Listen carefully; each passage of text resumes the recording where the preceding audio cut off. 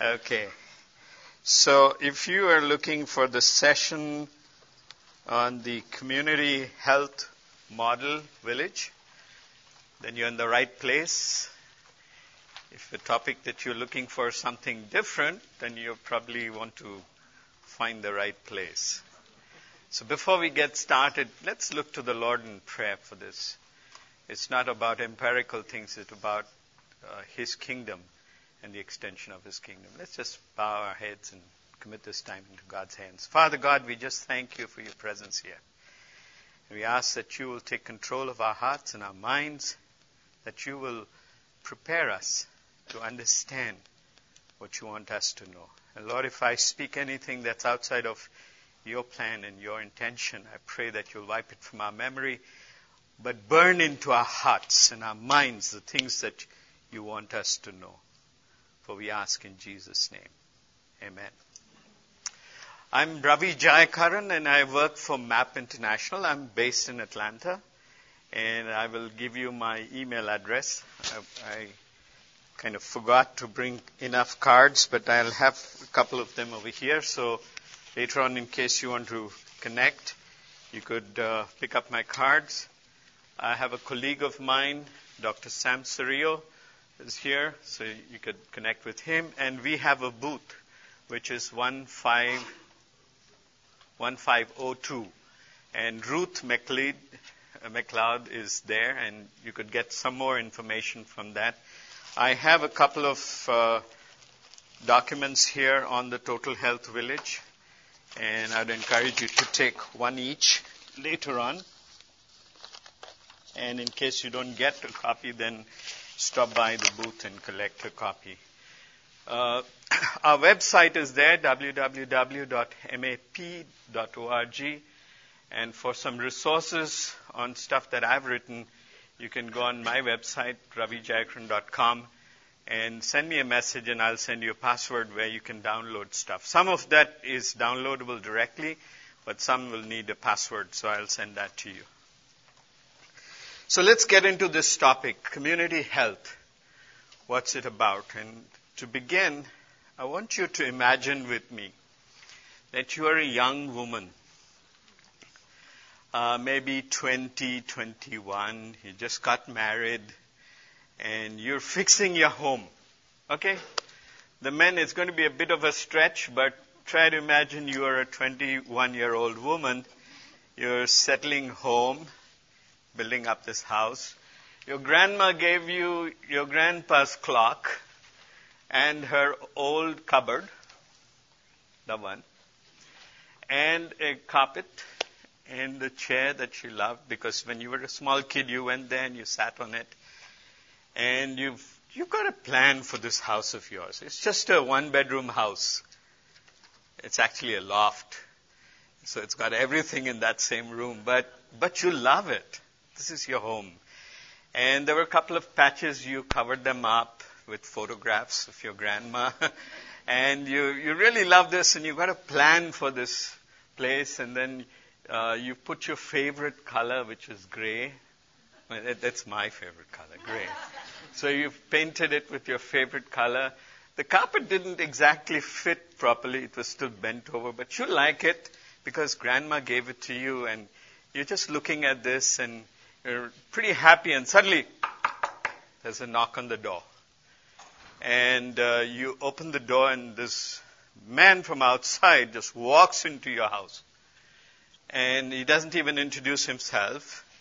He doesn't even ask you who you are, what you're doing, what your name is, nothing about you. And he looks at the wall and he says, "A gray wall? That's crazy. Why don't you make it brown? And this carpet, is this a carpet? You call this a carpet?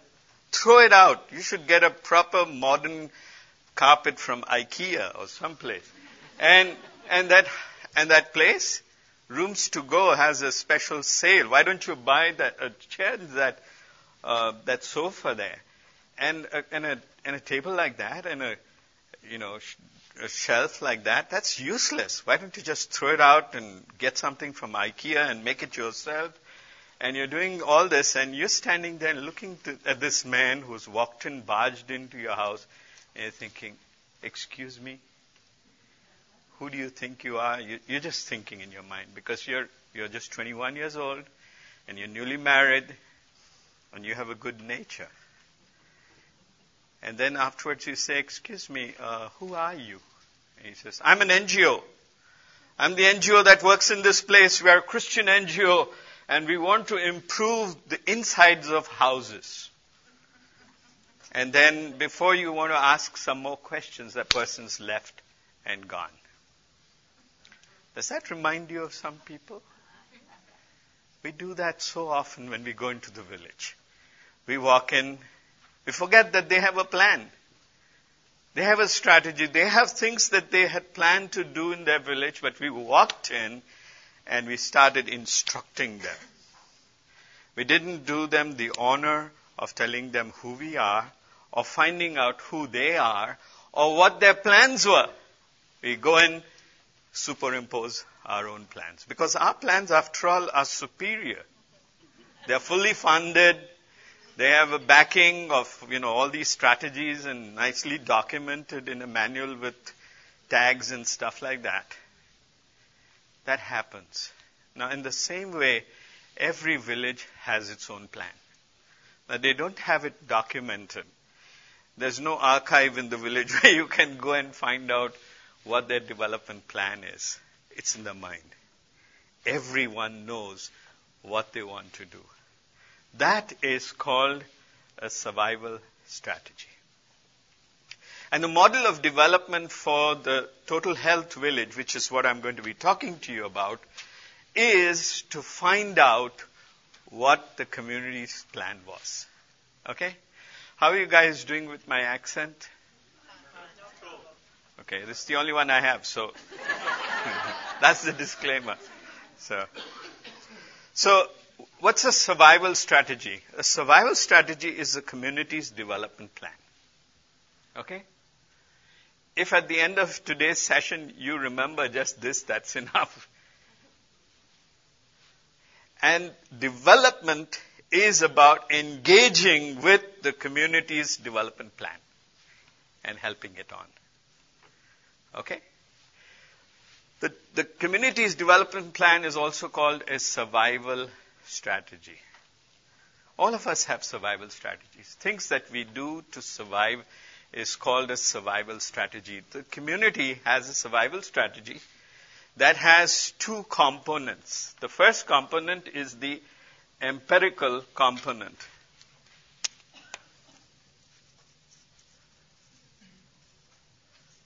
I don't remember whether it is EMPEI or IR, so empirical. So the empirical component is the physical component. And it consists of, first, a stock of resources. So a community needs a stock of resources that's land, water, livestock, not Holstein Friesians like there, but livestock. My intern did that for me and she said, I like Holstein Friesians, so I'm going to put it there. And the forest and then the fields and so on. So these are natural resources that a community requires. Without natural resources or productive resources, it's difficult to have a survival strategy. So they find a place, they have those resources. Then they need skills. Just having resources is not enough. You need skills to manage those resources and to work on those resources and produce something out of it. Generate an income or a produce from that natural resource. So you add skills. So first, when they get started, they use the skills that they already had. And then they import skills. It's like outsourcing inwards. So you go to the neighboring village, somebody who knows how to work on plowshares because you need plowshares. And then you ask them to come to the village. This is a whole negotiation process. You give them a house, some land, and then they come and live in your village. So you don't have to keep looking for them. And so that's how a community adds skills to its natural resources to produce something and survive. And what they plan to do is determined by the stakeholders. The stakeholders are the people from that community who are part of the village. And they have this plan. So together, these three S's combine and form the survival strategy. And things go on for some time. And when things don't happen the way they want it to, when there's a gap, they add a fourth S, the supernatural. Okay? So you have the empirical, and then you add on, or they add on, the supernatural. Now remember, the supernatural is not the spiritual. Supernatural can be anything that works. Anything that works. They don't worry whether it's demonic or not. If it works, it's God. So God becomes a utility for them. As long as it works, take it. So the fourth S has been added, and all of this combines together in a very holistic form and becomes the survival strategy of the community. As time passes, that community survival strategy becomes more and more shaky as the bigger the gaps between what they have and what they need, they keep adding more supernatural. And if you're not careful and go and talk to them about Christ, they will add Christ also to all of their other gods. Whereas what does he want to be? There is none other, none greater. I shall be your all in all. That's what he wants. And if we are not careful, we might end up providing Christ as another deity to solve their problems, another utility to take care of their needs. Now, there are various things about the survival strategy. I'll just list them for you. I won't go into that because I don't have too much time. The survival strategy is something that must be physically possible, socially acceptable, environmentally sustainable, economically viable, technically feasible, politically palatable. It must meet those needs. When it stops being that, the survival strategy becomes shaky. And that's when you start seeing people leaving the community. The community seems to be falling apart. You have people migrating out of the community and taking desperate steps. And that's when we notice that this is a community that we need to get in and work with. Now, how do we find out what is the community's survival strategy? It's a tool called the Holistic Worldview Analysis.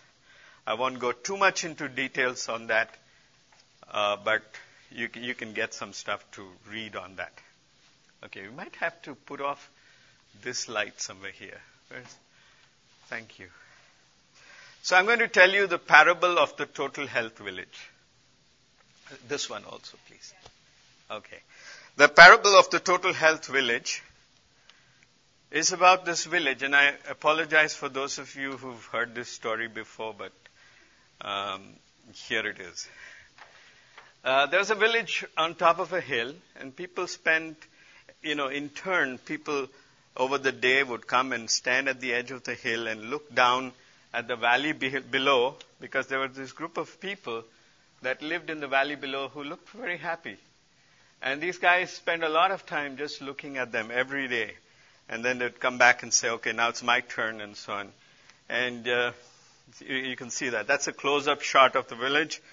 And you can see a close-up shot of the guys who are standing at the corner, at the edge, and looking down at these people who they really envied. We wish we would be there one day, like those guys there in those buildings. They go up on top, and then they disappear. They come out from the bottom. Must be something good about it. They look very active and so on. And they spent a good amount of time every day doing that. Now, one of the risks of standing on the edge is you may fall over. And when you fall off the edge, all people hear you is when you're screaming and falling down, they hear you shout out, and the next thing you hit the ground, clunk, and you see a lot of stars. But the people over here were philanthropists, so they would look and see, wow, someone in need. They would shout out, and immediately there were 2 volunteers to go and get them. And in due course of time, they realized it was pretty messy, If you were to carry a guy who fell down from the top and carry them, then your clothes need changing because a lot of blood and muck on it. And so they introduced some appropriate technology. with wheels and so on. And they even used a pillow to reduce the pain. And then, they worked pretty hard. This guy didn't even have time to shave. There were so many people falling. And then they went on like that, and they became pretty efficient.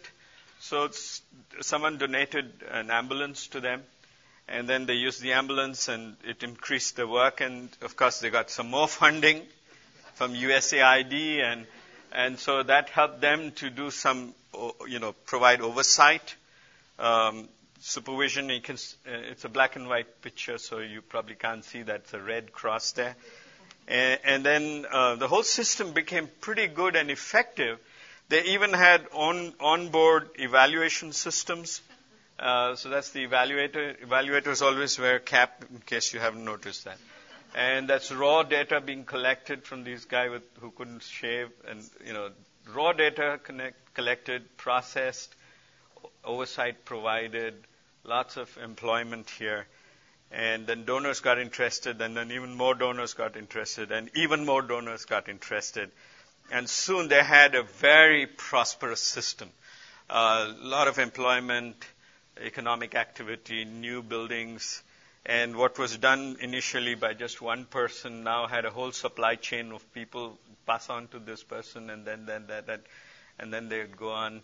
Then they introduced total quality management and CQI, continuous quality improvement, and things became really well. And they even had a commemorative stamp for this really good health program that they had. And then suddenly, from among the same people, one guy looked up and he said, "Why don't we just build a fence at the edge of the cliff?" And you would have expected everyone to be excited and say, "Yeah, that's a good idea." Instead, they threw him out of the village.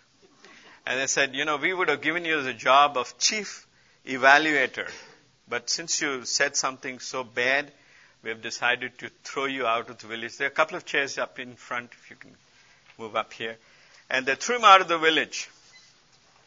And this guy then decided to get a couple of ladders, tie them together, and he climbed up and he sat down with the villagers, and he, that I took that from his personal diary, and he said, "Leadership is a lonely walk."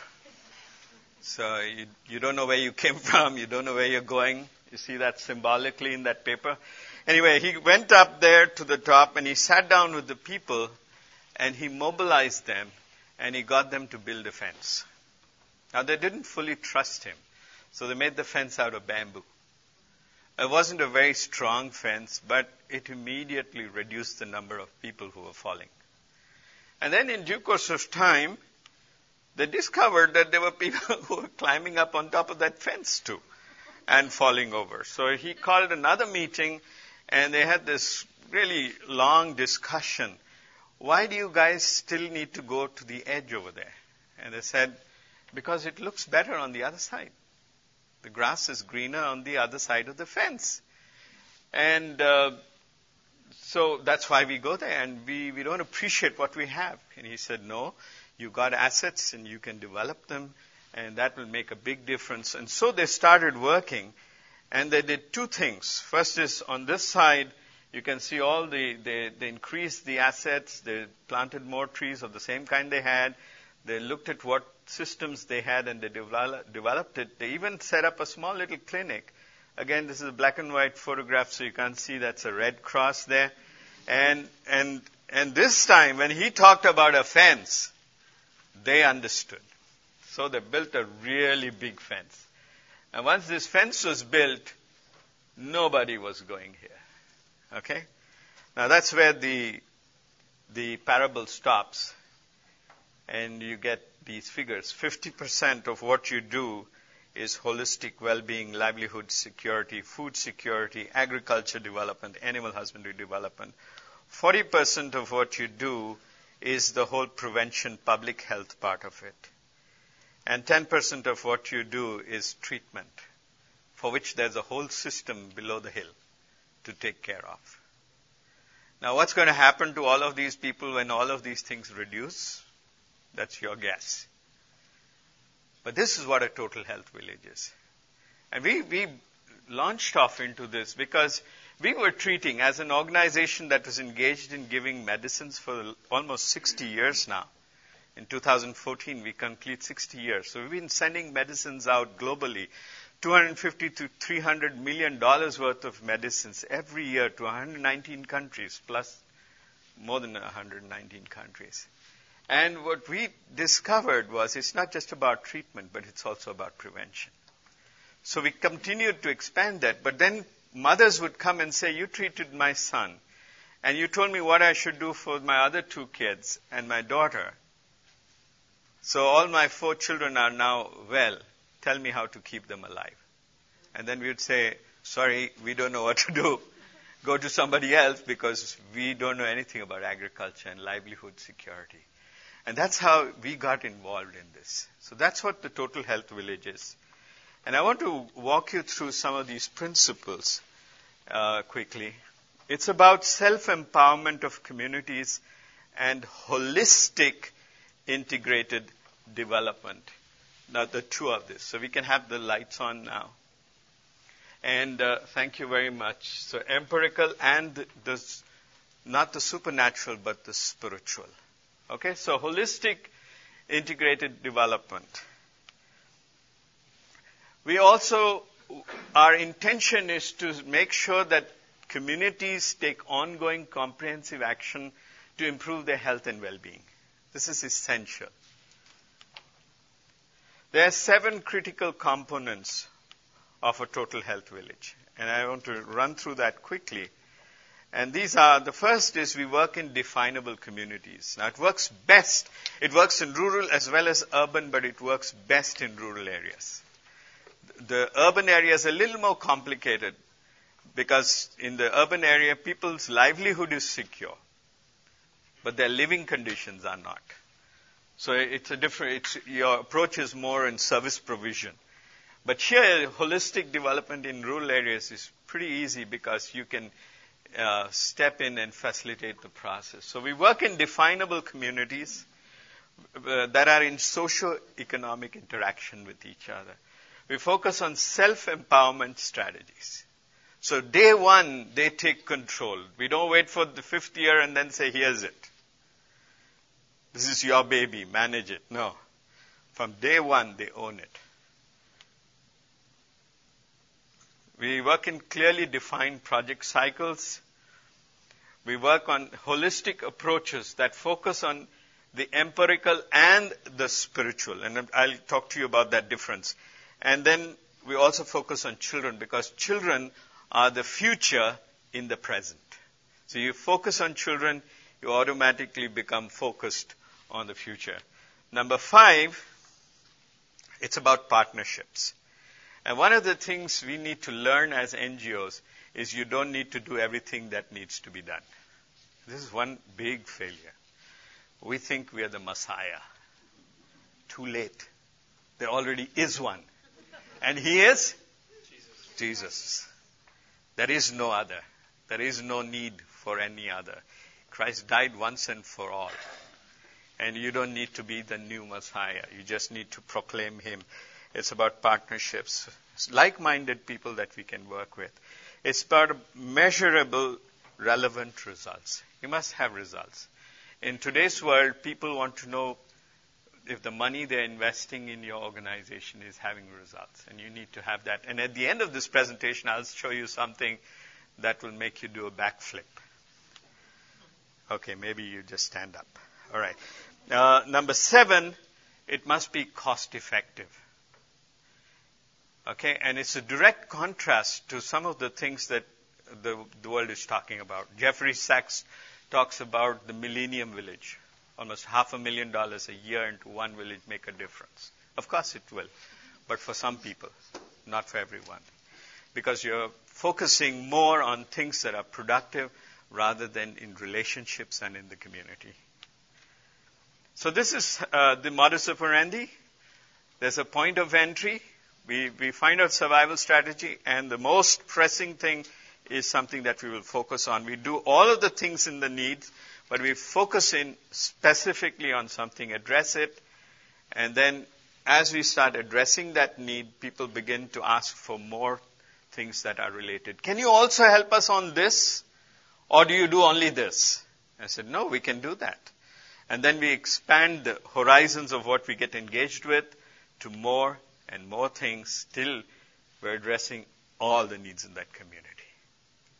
The whole village is being transformed. And that's what transformation is all about. There are typical entry points, like that arrow coming in, could be things that community wants. They're all things that community wants. Could be water, sanitation. It could be water, safe water. Essentially, they don't see sanitation as being important, but when you show them the relation that in unsanitary situations contaminate existing water and so on. And then neglected tropical diseases in the area, or any other infectious disease that bothers them, like cholera and so on. And then issues of mother and child, disaster, and so on. These are entry points. These are what gets us there. So we address that issue, we get into that status where they trust us, and we see a tipping point. Somewhere along in that community, working for a year and a half, the leadership of the community comes to us and says, excuse me, we've seen that you're good people. What you said, you did. Tell us what to do now. We're ready to go the whole hog. And it's a powerful experience to see that happen. Okay. So the holistic worldview analysis is like a snapshot of the community's survival strategy. And it's not part of my job today to talk about the worldview analysis, but just give you an example and show you what it looks like.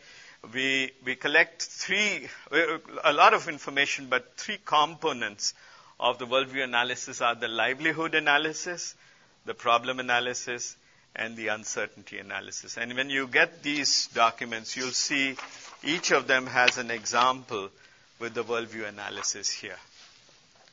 Okay? So that will help you to remember when you talk about this. And then we do these three exercises. The information is collected. It's cross-checked. We call that triangulation with a larger community so that it's not the biased opinion of just a smaller group. And then we put that information. This is what it would look like. And here's the digital version of it. And those are the things that the community does. Now, the innermost circle is what the community controls. The outermost circle, second outer circle is what they depend on outsiders for. And the outermost circle is the area of gaps in which they put the supernatural. Okay? So I could give you a 3-hour lecture just looking at the worldview analysis of a community, because it's a laden, a heavy information document here. Okay? So that's what the Total Health Village in Kilonga looked like, and I'm going to show you a little more about this later on. The same information that comes out of the worldview analysis can then be transferred onto a log frame. The logical framework is something that the USAID and USAID and different big donor agencies use. So it's state of the art. It can connect with that, and you can put the connection between the worldview analysis and the log frame. So you've got all the activities, the output, the objectives or impact objectives, and so on, and that can connect up. So it conforms to all the latest technology that is used in different places. Now, these are photographs from within our Total Health Villages. This is from Indonesia. What's the modus operandi? The THV seeks to address the personal and social health determinants so that individuals and communities may experience total health and well-being. The social and the personal health determinants is what we address, which is whatever the survival strategy gaps are, and we work on that. to use simple words, the THVs enable communities to fulfill their development plans within their community. So if the second thing that you should remember by the end of my session, and then I would have achieved my goal, is if you realize that participation, the way you guys say it, is not about communities participating in our programs, but us participating in their programs. And that's what it's all about. Okay. So transformational development is progressive, permanent, God-intended change. I worked for a long time in China, so I couldn't use God in a definition, so I had to modify it. And I used progressive, permanent development for full potential, and discovered it means the same thing. For, Paul says that I labor hard till I see Christ formed in you. And it is God's intention to see that we develop to the fullness of the potential that He has given us. So that's what you engage in. I want to talk about the W3P6. So we're now looking at holistic development. The W3P6 strategy is the strategy that we use for holistic development. You won't find this very easily everywhere. You'll find it in the talk at Lausanne, but I don't want to make this available to everybody except those who are Christians. So when you look for this, ask me for it and I'll send it to you. W3 is the works. We need to respond to the need in the survival strategy. We need to respond to the gaps in the survival strategy, the works. The works are directly related to their needs. Okay? In the areas of the gaps in their needs and what they have put the supernatural. So you're immediately addressing and displacing some of those supernatural deities that have taken residence in their survival strategy, the works. When you start addressing it, they will ask, like the Samaritan woman asked Jesus, are you greater than our ancestor Jacob who gave us this well? When he talked to her about living water. So when you start displacing those deities that are the supernatural in the gaps, they will ask you questions. That's when you need to use words. You and I are called to be witnesses. Suppose this was a court, I was the judge, and a witness walked in unannounced, unrequested, walked in here, took the mic and said, Your Honor, my suggestion is that person is guilty and needs to be put away for 6 months. What will the judge say? Order. And then, if this person still keeps on giving recommendations, he'll say, throw him out of my court. Because what does a witness do? A witness speaks when spoken to, is a person who has seen and found out something very important or experienced something very important. A witness tells what he or she has seen and heard and experienced. A witness does not give recommendations. You and I are called to be witnesses. Sometimes we are witless witnesses because we come in and we start giving recommendations before even we tell anybody what has happened in our lives. Jesus said, if I be lifted up, I will draw all men unto me. That's what we've been called to do. So, works, they will come and ask you themselves, why are you doing this? Why are you different? How is it you didn't walk into my house and tell me how I should live? You sat down and asked me, why are you different? Because Christ has sent me. Christ has changed my life. Okay? Then the third is wonders. God does the wonders, not you. You do the work that you're supposed to do. You use the words as witness when you have to. And God will do wonders. He will do wonders. The P6. First is strategic prayer for the area. 4-level strategic prayer. We'll look at that. The second thing is the presence of God's people on the ground. I'll talk about this briefly. And the third is prayer for healing of the land. The fourth is plan of action implemented. The fifth is the powers of darkness confronted. Because when you start implementing the plans and God's work is done, God's name is glorified, you will have a rebellion from the powers of darkness. That's when they need to be confronted. And then the sixth one is participating with God in the creation of a new Jerusalem. And Isaiah 65 has got that beautifully written. But let's run through each of these. Strategic prayer is 4-level prayer. When you have a project, how are we doing for time?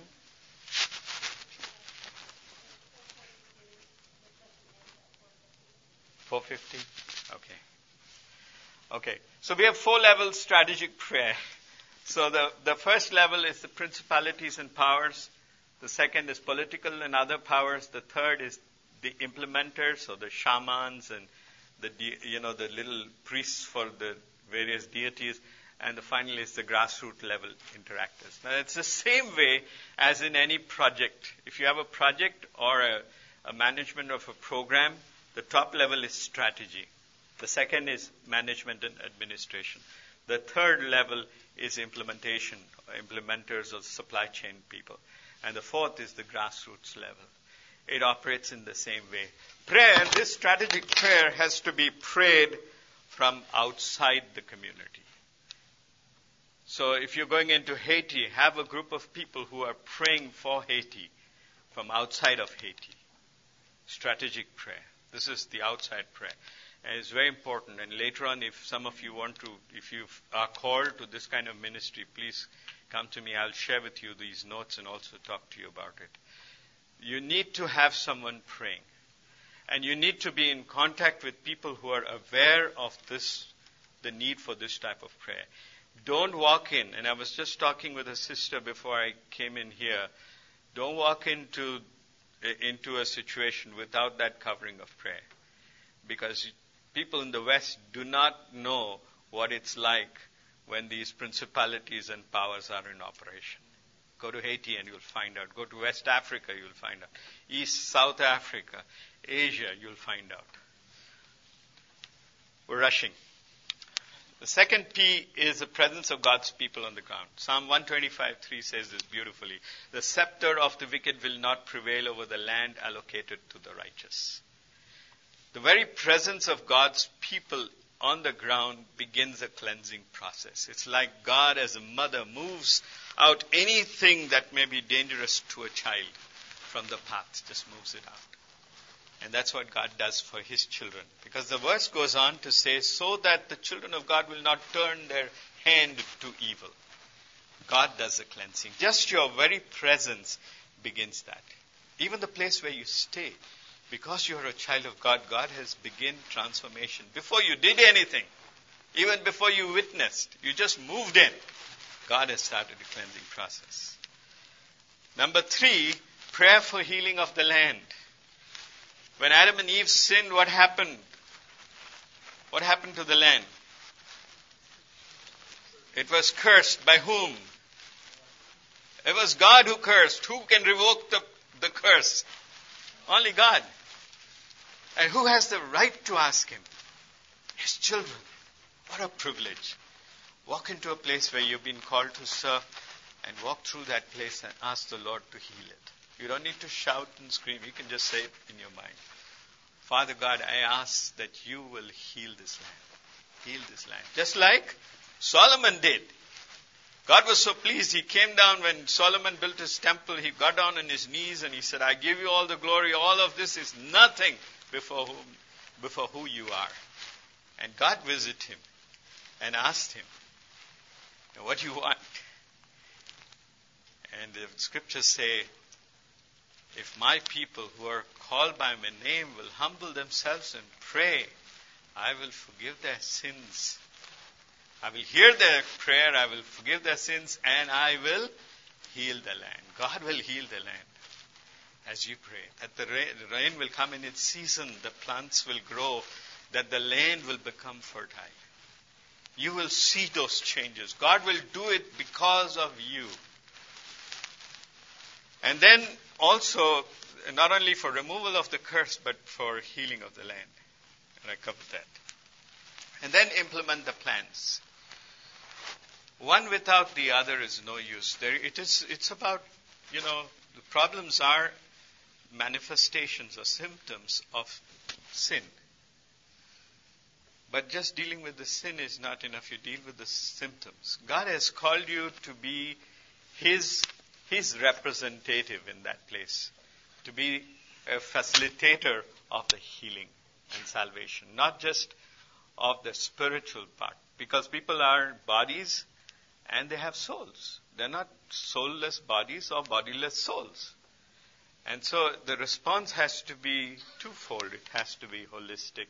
You start acting on those plans and start doing what is necessary. And God will provide those connections. People who need to come will come to you. The resources that you need will come to you. And then the reaction will come. So the powers of darkness need to be confronted. Now, there's some great promises. Luke 11:14 to 23. And it's a strange example because Jesus says if you want to go and rob somebody's house, you have to bind the strong man of the house. Okay, and just remind you, when he talked to Peter, he said, on this rock will I build my church. Okay, now there's a lot of discussion on which rock he was talking about. You are Petra and I am the rock and all that stuff. But we miss the main thing. What is the main thing there? The gates of hell will not prevail against it. Now we always look at the gates as though the gates were the offensive. No, the gates are defensive. So what he's talking about is going in there and smashing open those gates. And they will not be able to withstand the pressure. Because greater is He that is in you than he that is in the world. Okay. And then participating with God in the creation of a new Jerusalem. God will take it not only to the restoration of what it was before a crisis, but He will take it beyond to make it a new Jerusalem. That is His desire. And the scriptures are so beautifully, profound in their expression. Behold, I am creating a new thing. I'm doing a new thing. I'm creating streams in the desert and so on. But read Isaiah 65:17 to the end. It's powerful. I don't have time to go into this, but I just want to take you through the last part on measuring what matters. So here we are looking at the worldview analysis of a community. If you go to the eastern part of Kenya, in a village called Kilonga in Kailolini district, close to Mombasa, there's this village which is a total health village. And I shared about this village a long time ago. And that's the worldview analysis in 2008. They have it on the wall. Because that worldview analysis went through a lot of crises. When you finished doing it, the village chief put it on his wall. And I was thinking, Chief, what are you going to do with this? He says, I've understood. I've understood what are the priorities of my village and what we need to do for development. So if anybody comes from outside, I'll bring them here. And I'll say, can you help us to do some of these things? If not, please don't confuse us. Leave our village. And I turned to some of my staff who were there, and they were crying. Because they did not know that the community had that capacity to do it. Okay? So, unknown to me, one of them rolled the paper with the worldview analysis. Fortunately, I had taken a photograph of it. And they put it in the car, along with all of the other stuff. Because I told them, what we create in the village, you never take away. But this guy who took it didn't hear me say that. So I put it in the car. And in Africa, they love to open the window when they're driving. So it flew out. And it was gone. By the time we reached that one document, which was the last one we put in, was gone. And then they had to tell the message, send this message to the villagers and say, our worldview analysis is gone. They told me that. I said, don't worry, I got photographs. So I printed it and sent it to them. This time they said, we're not leaving it on a paper, so they painted it on the wall. So if you go to that village, they'll take you and show you on the wall. So that's what it looked like there, and this is what it looks like on a digital version. Now you see some greens and some reds there. I told you the center part is what the community does. Second outer is what they depend on outsiders. The outermost is what is outside of the control of both the community as well as outsiders. Okay? Now, the colors, the numbers are to show priority, which is the highest need, and then so on. Now, you don't start only with one need, you address all needs. So those are the numbers, and it links up with the development priorities, and you'll see examples of that here. But if you look at the calculation, you compare the innermost circle, let's look at business. 1 in the innermost circle, and then compare it to the second and third together. So that's 9 on the outside, 1 on the inside. 9 is more than 1. So it's a vulnerability. Vulnerability is shown as red. So on to all of those. Now if you go to cholera, you see it's 5-5. So it could be either. So we asked them and they said, no, we know now how to control it. There is no cholera right now.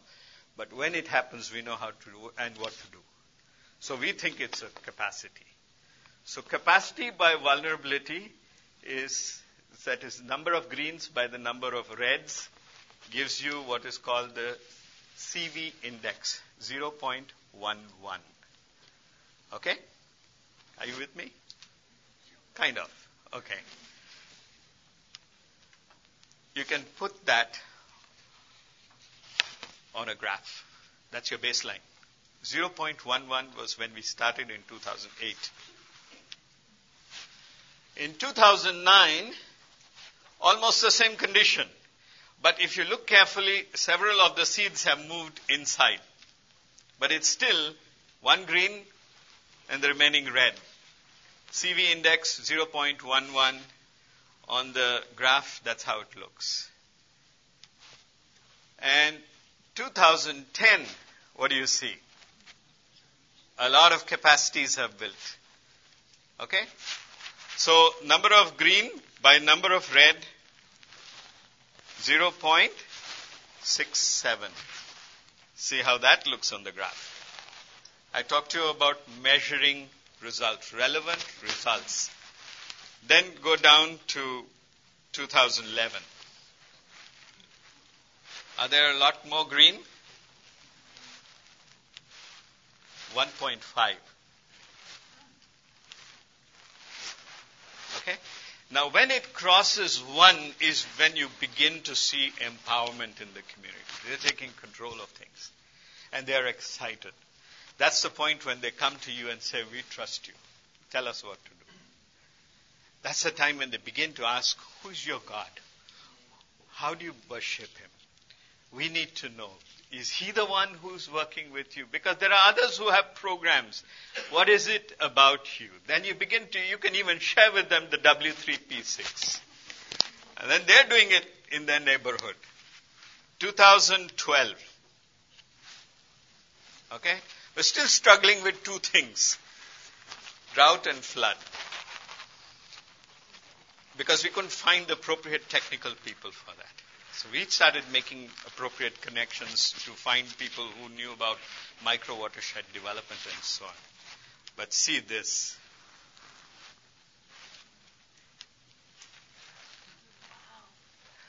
Do you see that difference?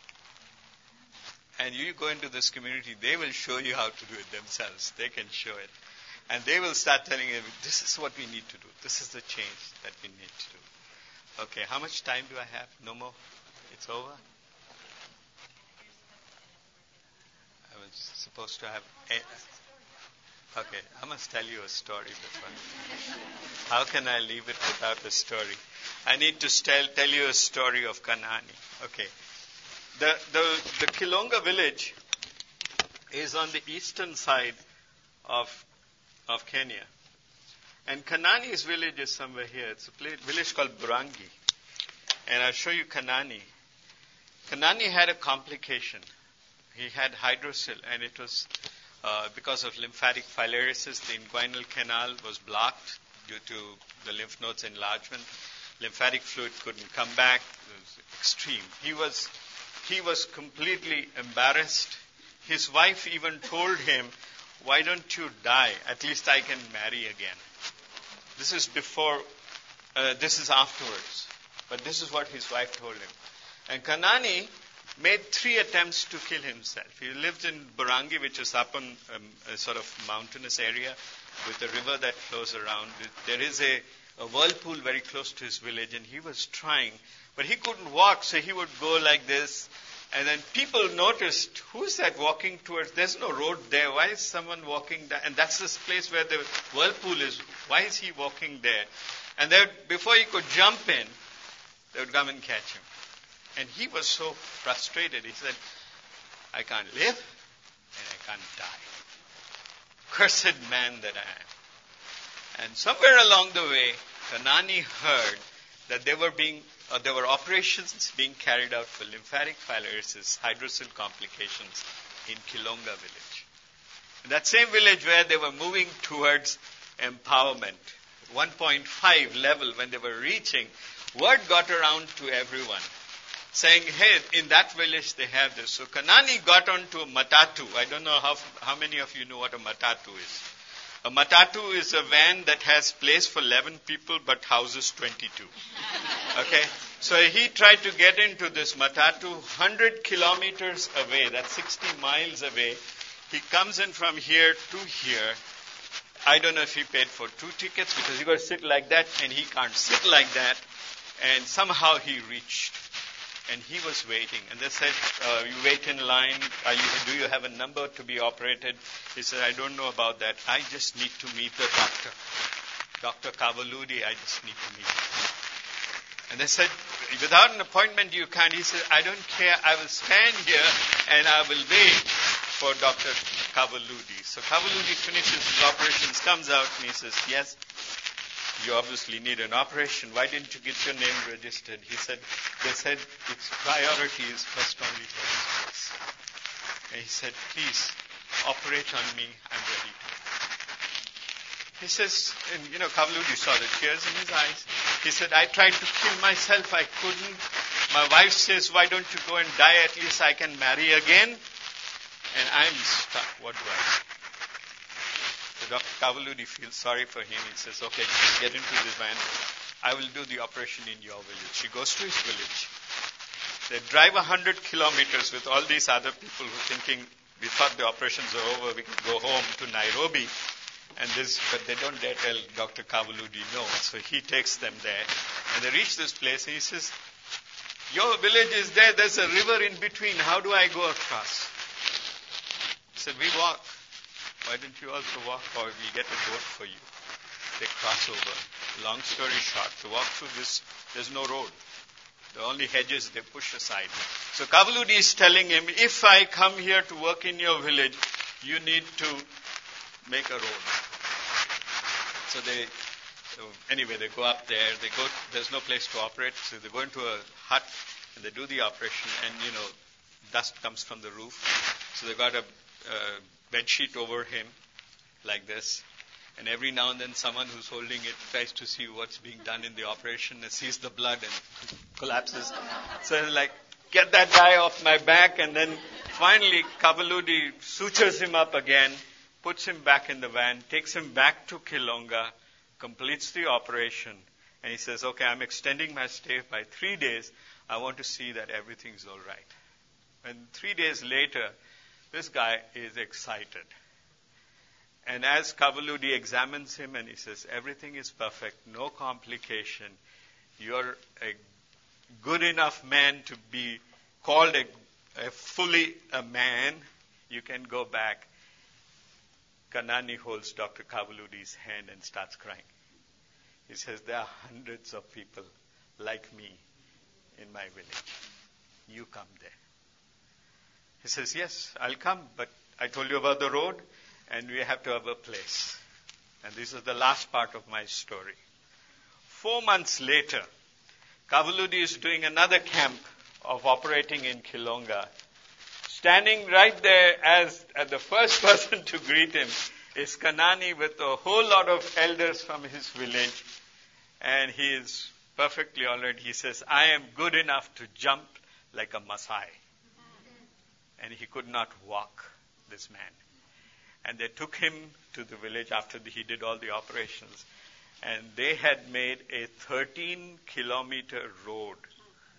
The whole village, plus the surrounding villages, made a road. They collected stones. They got donation for a place for a hospital to be made. They had collected the sand. They collected boulders. They said, we need cement and bricks and sheeting, and we'll build a hospital. From there, Dr. Kavuludi rang me up. And he said, I know we have no funds. Please don't tell me we don't have funds. Don't start something. I want to start a project in Kanani's village. Where is Kanani today? He is serving his community. I met him. I had the privilege of meeting him. He serves. He serves. And he asked Dr. Kavuludi, who do you believe in? He was a man who was following the African traditional religion. Kanani got him a Bible. He reads that every time.